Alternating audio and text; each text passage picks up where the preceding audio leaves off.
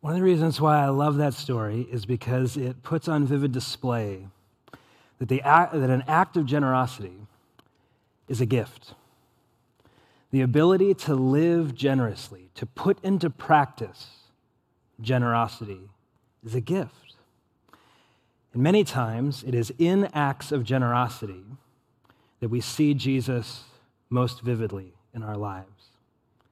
And today we are going to continue on in a series called The Gift, where we're doing a deep dive look at the language of the Scripture and as it relates to God's generous gift to us, His grace towards us. We've been looking at different features of it, and today we're going to do a little bit of study as to how it changes our lives for the better. Now, one of the things I wanted to remind you of before we get into the text today is that we are in the middle of this series, in the Christmas season, of course. We are also making sure to focus on the many gifts that God has given to us in 2020. And so on your way in, you'll see tables near the doors, near the entrance doors, with ornaments that look like this, and they are for you to take. And what we're doing with these is we're asking the question, what is one gift that God gave you in 2020 that you're grateful for? What is one gift that God gave you this year that you're grateful for? I know there's a lot about 2020 that we can complain about, but as a church family, we want to be marked by thankfulness even in years of crisis. And so if you would take one or two of those and fill that out, if you'd like to get up now and grab one, you're free to do that, or you can do that after the service. And then when you're done filling that out, if you would please put it on the tree in the lobby. It's an opportunity for us as a church family to corporately express thanks to God's good gifts in this year, in this season. Now, for those of you who are watching online, you have an opportunity there should be a button in the chat section on our online platform. If you click that and fill out the form, one of our team members will fill out one of these paper ornaments for you and put it on the tree on your behalf. Now, we're thinking about generosity. We're thinking about God's grace gift in our lives. And I want to ask you a question. This is applicable in every season, but especially in this season. I would ask you to consider this question. Is my life marked by grace-based generosity? Is my life marked by grace-based generosity? We see that Jesus frequently calls his followers to a life of generosity, generous with our time, generous with our resources, generous with our attitudes and dispositions towards others. Is my life marked by grace-based generosity? Now, church family, I want to say right off the bat that I am so proud of you as to how you have risen to the occasion this year. 2020 threw us a bunch of curveballs. In fact, one of the running jokes for pastors in the end of 2019, yes, pastors occasionally tell jokes, they're not often funny. But one of the running jokes between many of the pastors that I hang out with in 2019 was, are we all going to do a vision campaign next year called 2020 Vision? And we all made a blood oath to not do that because that's ridiculous. Because who can see what the future holds anyways? But I'm so glad that we chose not to, because didn't 2020 end up a little bit differently than what we expected? And yet you as a church family have risen to the occasion through one of the most contentious political seasons, probably at least in my lifetime, maybe in the lifetime of our nation, to enduring the pressures and pains and fears and health concerns of a global pandemic, to engaging, especially over the summer, in really hard conversations about racism and racial reconciliation and reconciliation writ large, and many, many other ways that you have risen to the occasion. I'm so proud of you. I'm so proud of this church family. I'm so glad to be a part of the family that Jesus has put together here at Desert Springs. And so I just want to encourage you as we continue on through this holiday season, we want to see these acts of generosity and opportunities for generosity as opportunities to mirror Jesus. I want to tell you, and I don't mean this to be like a downer by any means, but I don't think that when the calendar shifts from 2020 to 2021, that these problems and issues are going to suddenly disappear. In fact, the way that I'm kind of thinking about these next few months, maybe even years, is that our opportunities to live generously will not be decreasing in the years to come, but will likely be increasing. And one of the reasons why it's good for us to zoom in on this idea of God's grace and how that impacts a life of generosity is because we don't want to be a people who, under guilt, shame, or pressure, strive to conjure up some sort of generosity within inside of us. It's something that we want to bring us joy, to bring life and life abundant, which Jesus promises. It's not something that we're going to do out of guilt, shame, or expectation. These are opportunities to put into practice the grace gift of God. And in America, especially American culture today, fundraising is like a whole situation. In fact, it's a huge industry. I get advertisements at least once a month. I lead a 501c3 nonprofit. I think many of within our church family are also engaged in leadership in other nonprofits. And so you know that there's advertisements all the time from these very shrewd consultants who will tell you the top 10 tricks of increasing your fundraising. And many of them, I'm afraid, many of them are well-intentioned, but what it ends up coming down to is either leveraging fear or shame or obligation. There's another weird thing in American culture as it relates to fundraising, that celebrities, for some reason, keep getting leveraged. And I think one of the plays is this: if those cool people do it, well, if I do it, then I'm cool too. As if, if I donate to some celebrity's cause, then I'm going to be just as cool as that celebrity. Have you guys seen this phenomenon? I don't know when it started, but I know when the epitome of it was. I think the epitome of it was the 80s. Anyone grow up in the 80s? Anyone around in the 80s? You remember the 80s? Do you remember Live Aid? All right, so Live Aid, some of us remember, some of us don't. I was 3 when it happened. The only reason I remember it is I like the band Queen, and one of their best performances was Live Aid. I don't know if we want to say amen to that, but I think you should. Amen.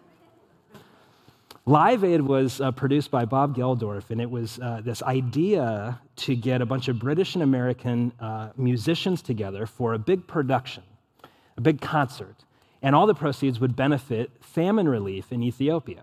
And so they put on this great show.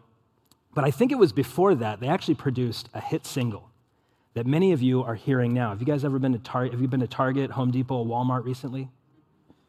And are they playing the Christmas songs on the... You guys hearing that stuff? How many of you have heard this song? I think we have a video.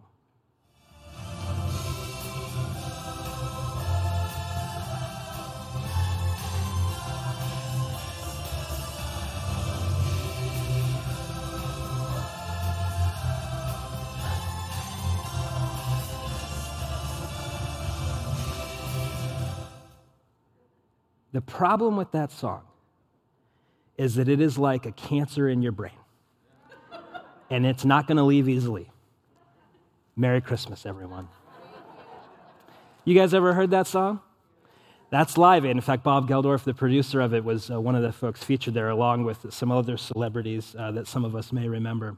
But it was leveraging this idea. It was this massive fundraising effort to raise funds for famine relief in Ethiopia, and it was leveraging celebrity. These cool people are doing it. Would you like to be cool? Well, for a generous donation of XYZ, you too can be as cool as Sting singing Feed the World.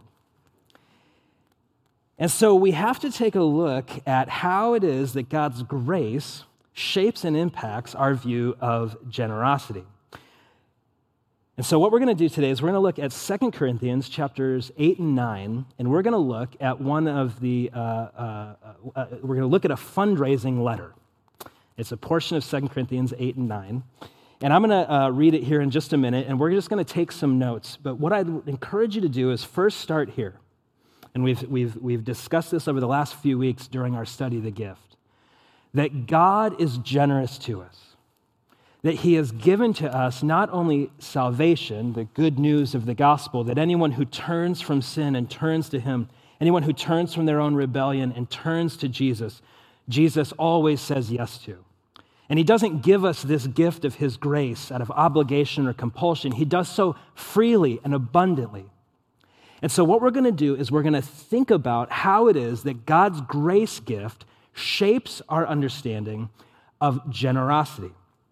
Now, This language of grace gift, it sounds strange for some of us, but as we discovered just a couple of weeks ago as we started the series, and by the way, if you haven't had a chance to catch up on this series, I'd encourage you to visit our website, dsbc.church, where we have an archive of the previous sermons. I'd encourage you, if you didn't get a chance, make sure you listen to the first sermon because it's going to do a deep dive into what I'm about to say really quickly.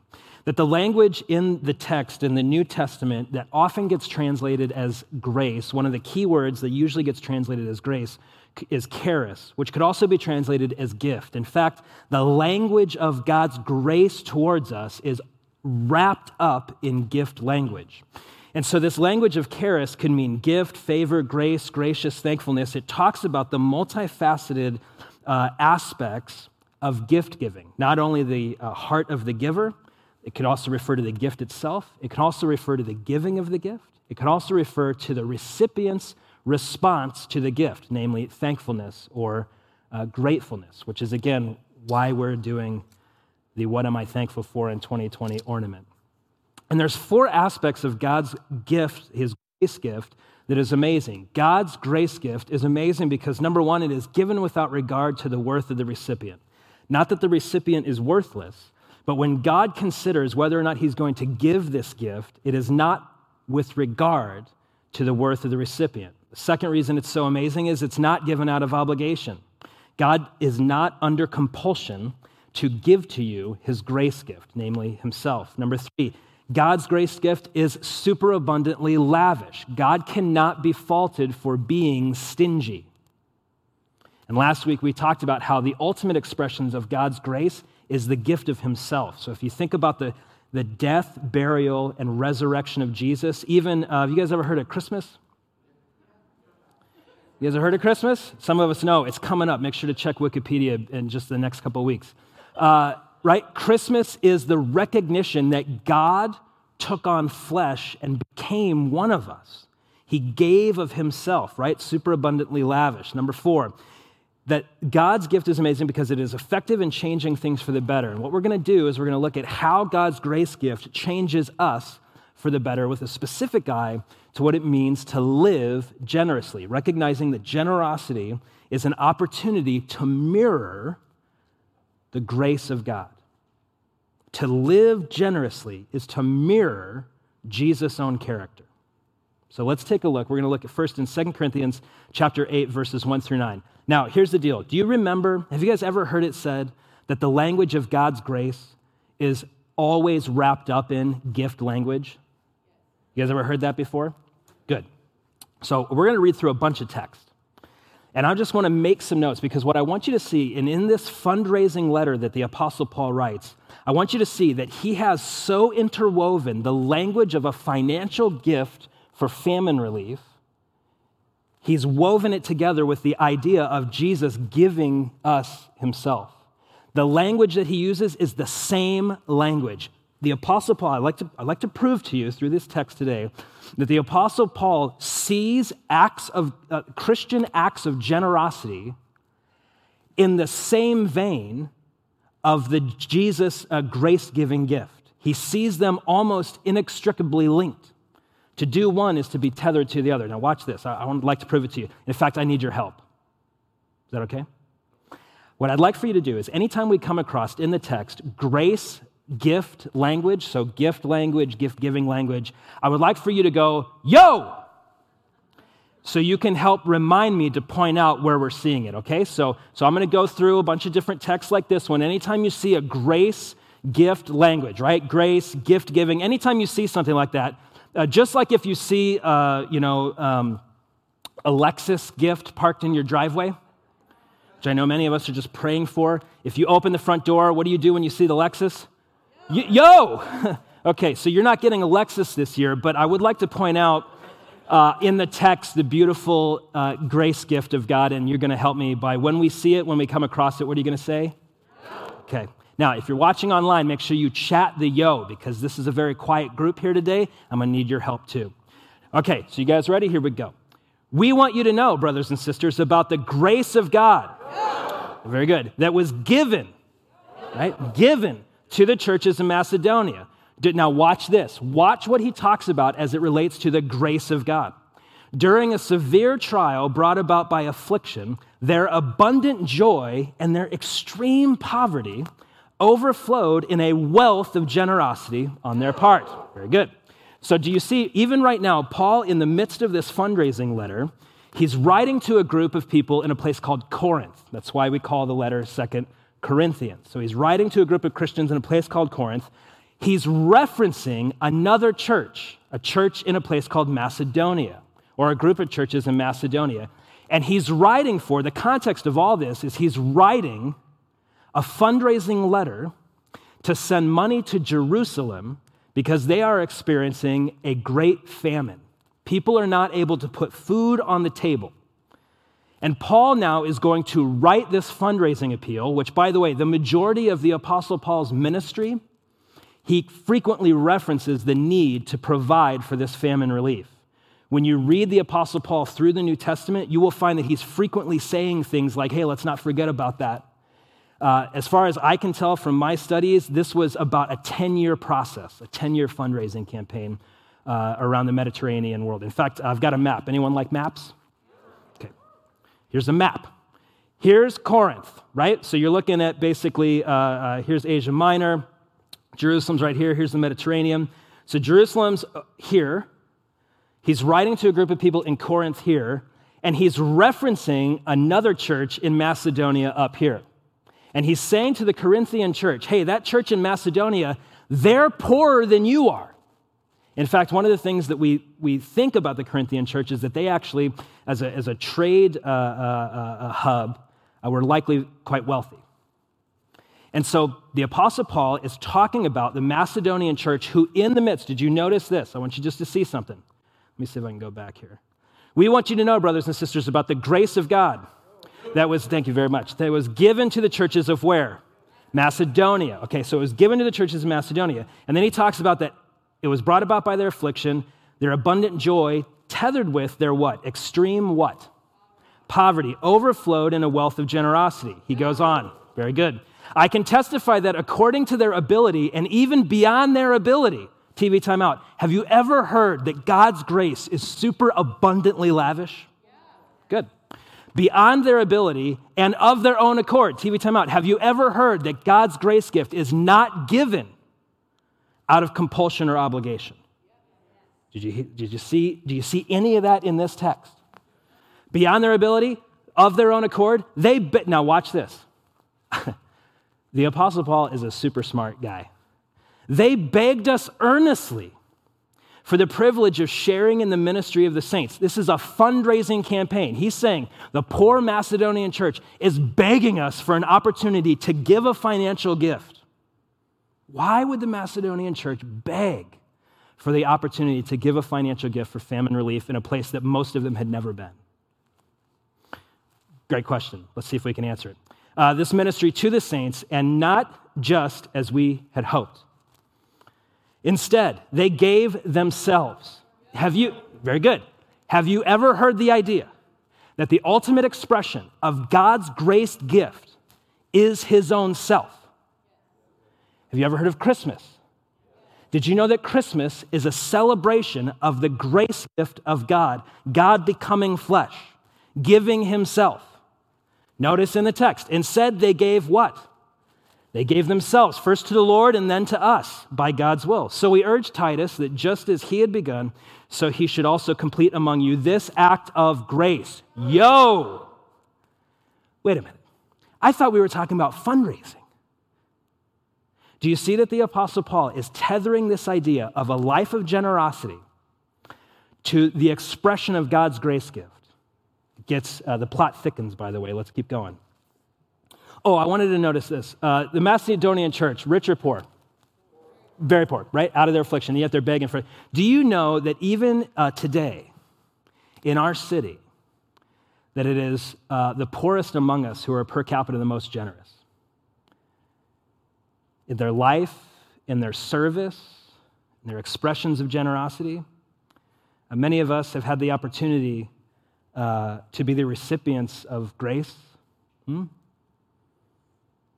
for some of us, we've had that experience gifted to us by someone who is of lesser means than we are.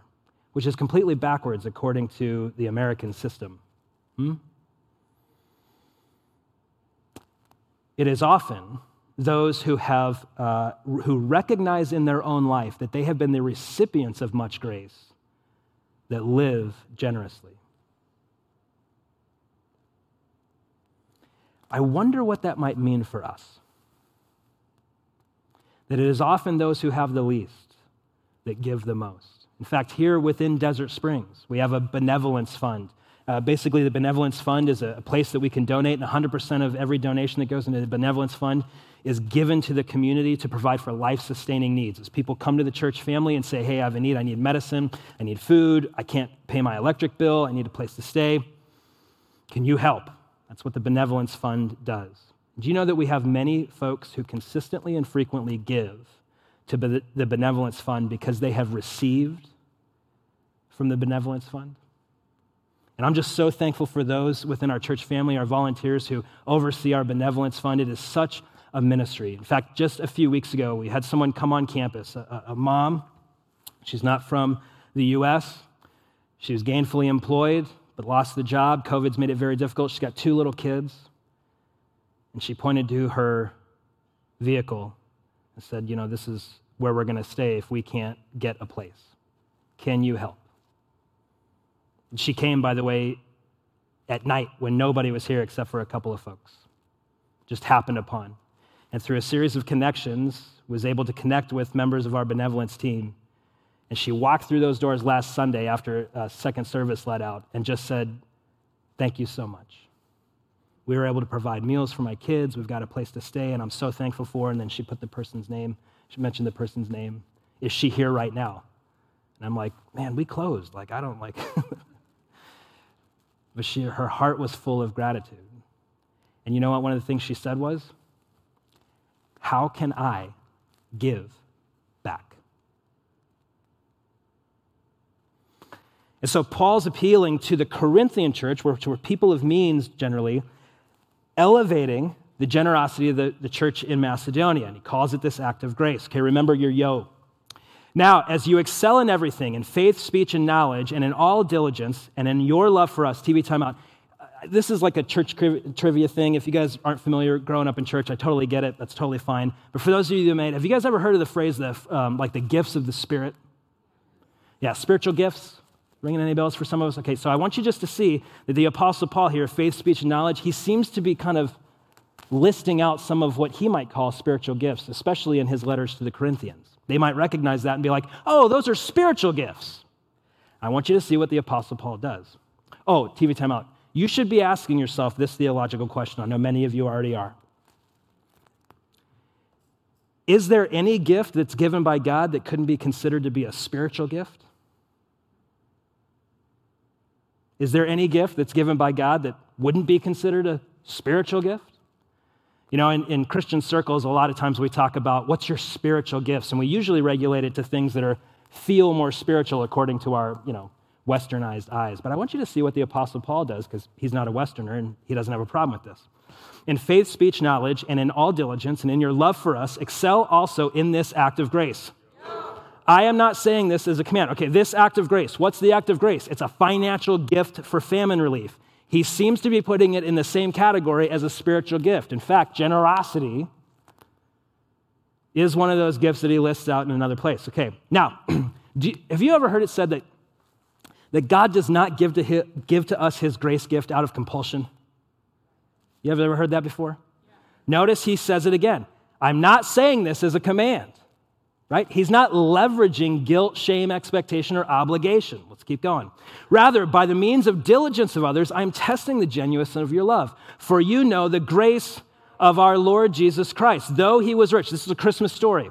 Though he was rich, for your sake he became poor, so that by his poverty you might become rich. He tells the Christmas story. Where was Jesus born? Somebody help me out. In a manger. Who gets born in a manger? Kings and princes don't get born in mangers.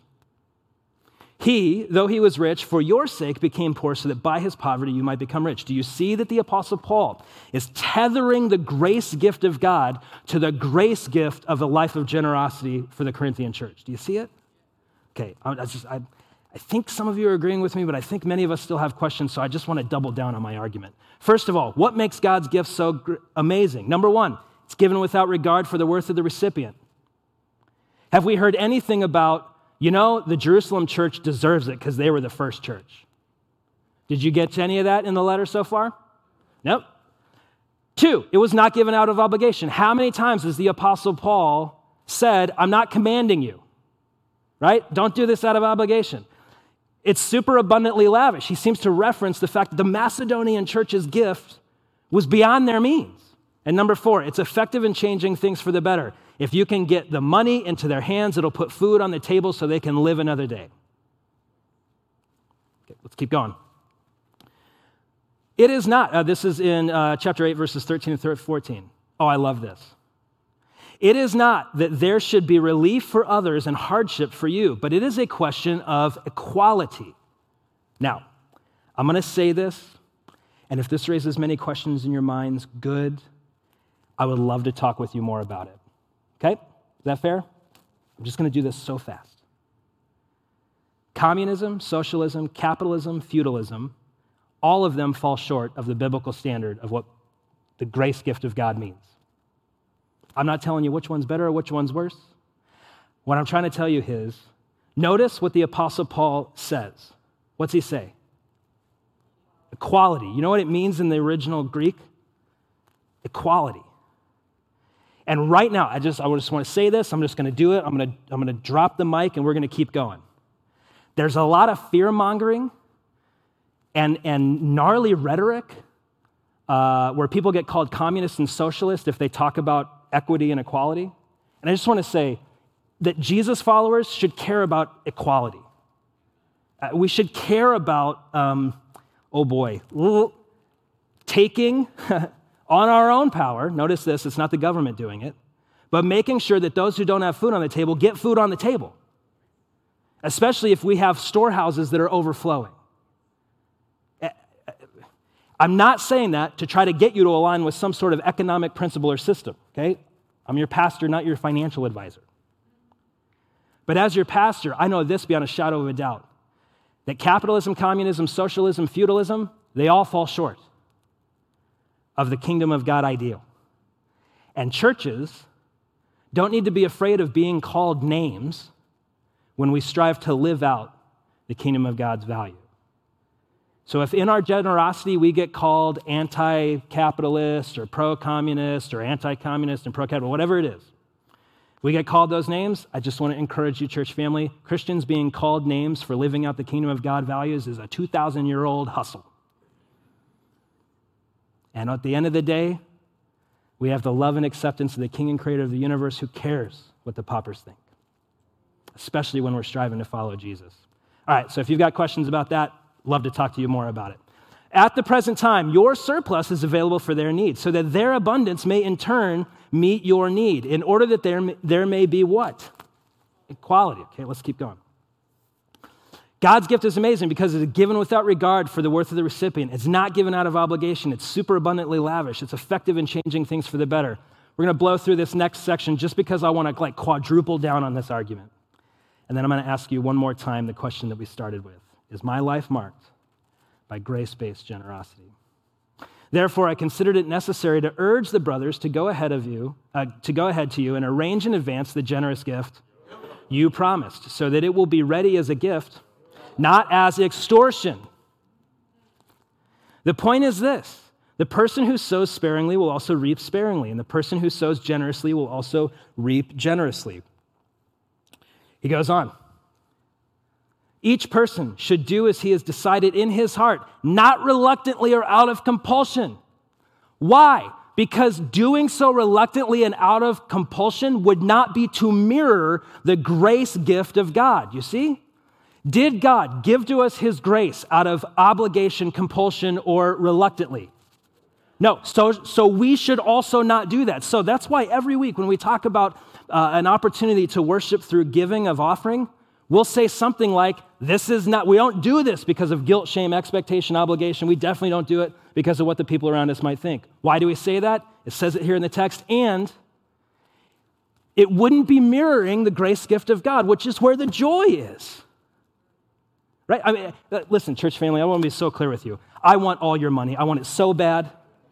I think I could spend it so much wiser than you. Just give it to me, okay?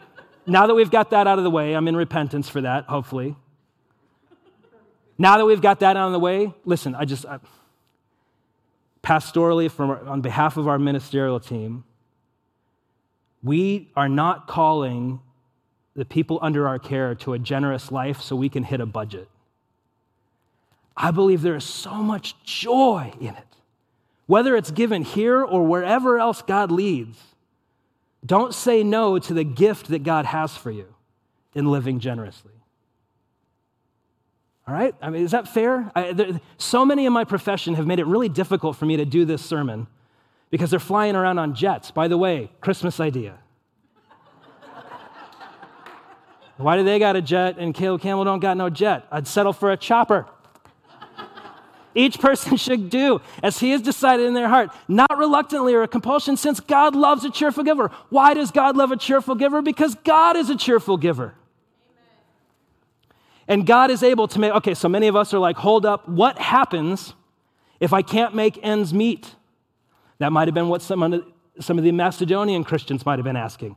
God is able to make every grace overflow to you so that in every way, having everything you need, you may excel in every good work.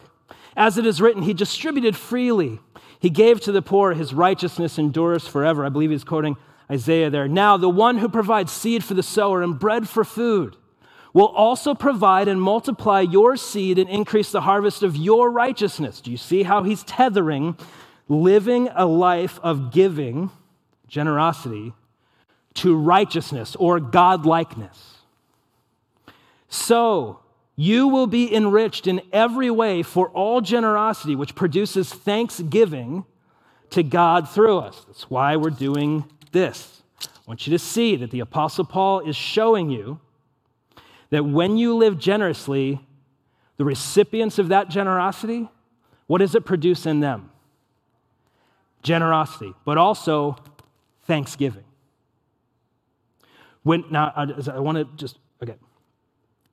When we live generously, it increases the worship of God, which is why we talk about generosity as an act of worship. Let's keep going. For the ministry of this service is not only supplying the needs of the saints, but also overflowing to many expressions of what? Thanks, worship to God. Because of the proof provided by this ministry, they will glorify God for your obedient confession of the gospel. Notice this. Watch what he does. He's going to tether the confession of the good news of the gospel with a life of generosity. Confession of the gospel of Christ, and for your generosity in sharing with them and with everyone. And as they pray on your behalf, notice the reciprocity. Notice who's the they? The future recipients of the generosity, right? Those who are stricken by famine. As they pray on your behalf, they will have deep affection for you because of the surpassing grace of God in you. Thanks be to God for his indescribable gift. This is a worship song. I mean, Paul here is bubbling over as he meditates on the grace gift of God and how we have an opportunity to put that into practice in tangible ways.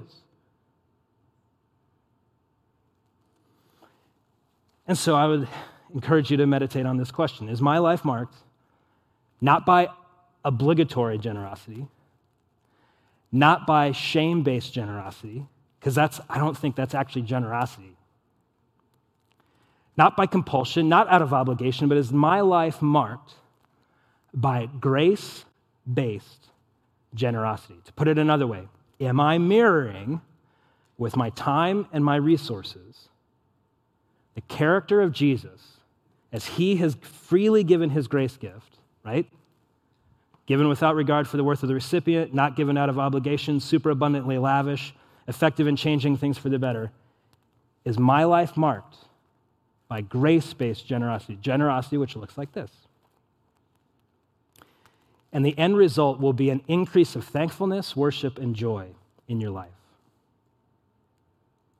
for many of us, we are wrestling with this because we think, well, I can't give much. And I just want to encourage you that Jesus is not looking at the number. He elevates the poor who give generously, even if the dollar amount is less than that which the rich have given.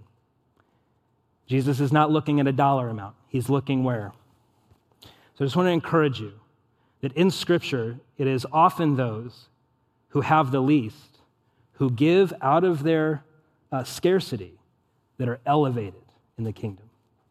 But I know that for many of us, too, we're having a hard time. We feel like we don't have the tools. We feel like we don't even know how to make sense of money and how to budget. And I would just encourage you, early next year, we're kicking off a series of groups called Financial Peace University. And if you'd like to know more about that, you can text the word hello to the number that you see on the screen. We would love to help you take this next step. So if you're interested in Financial Peace University, just text hello to that number and we'll send you some information.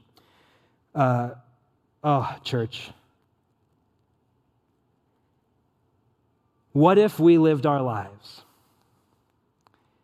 striving to build an anonymous legacy of blessing that elevates not ourselves or our institutions, but only the Lord? And in the process, in giving our lives to it, what if we found such a robust joy that it caught on in our city? May we be a people who live in light of this truth. Let me pray for us. Jesus, we love you and we give you thanks. It is in light of your grace gift that we strive to live generously, mirroring your grace gift. Lord, would you give us wisdom, even in just these last few weeks of the year, would you give us wisdom, insight, and vision as to how to put this into practice? May we not be a people of fear. May we not be a people who give out of guilt, shame, or obligation, but freely and generously, just as you have given, Jesus. And yet in a world of such great need, Lord, we need your guidance. So I pray that for each of us, as you have equipped us, would you guide us step by step, moment by moment, even now as we're thinking about our next step. Empower us to follow this truth. Jesus, we pray these things knowing that you love us and you're powerful to bring them about, and so we give ourselves to you. It's in your name we pray. Amen. Amen. Church, I love you. More importantly, Jesus loves you so much. Hope to see you next Sunday.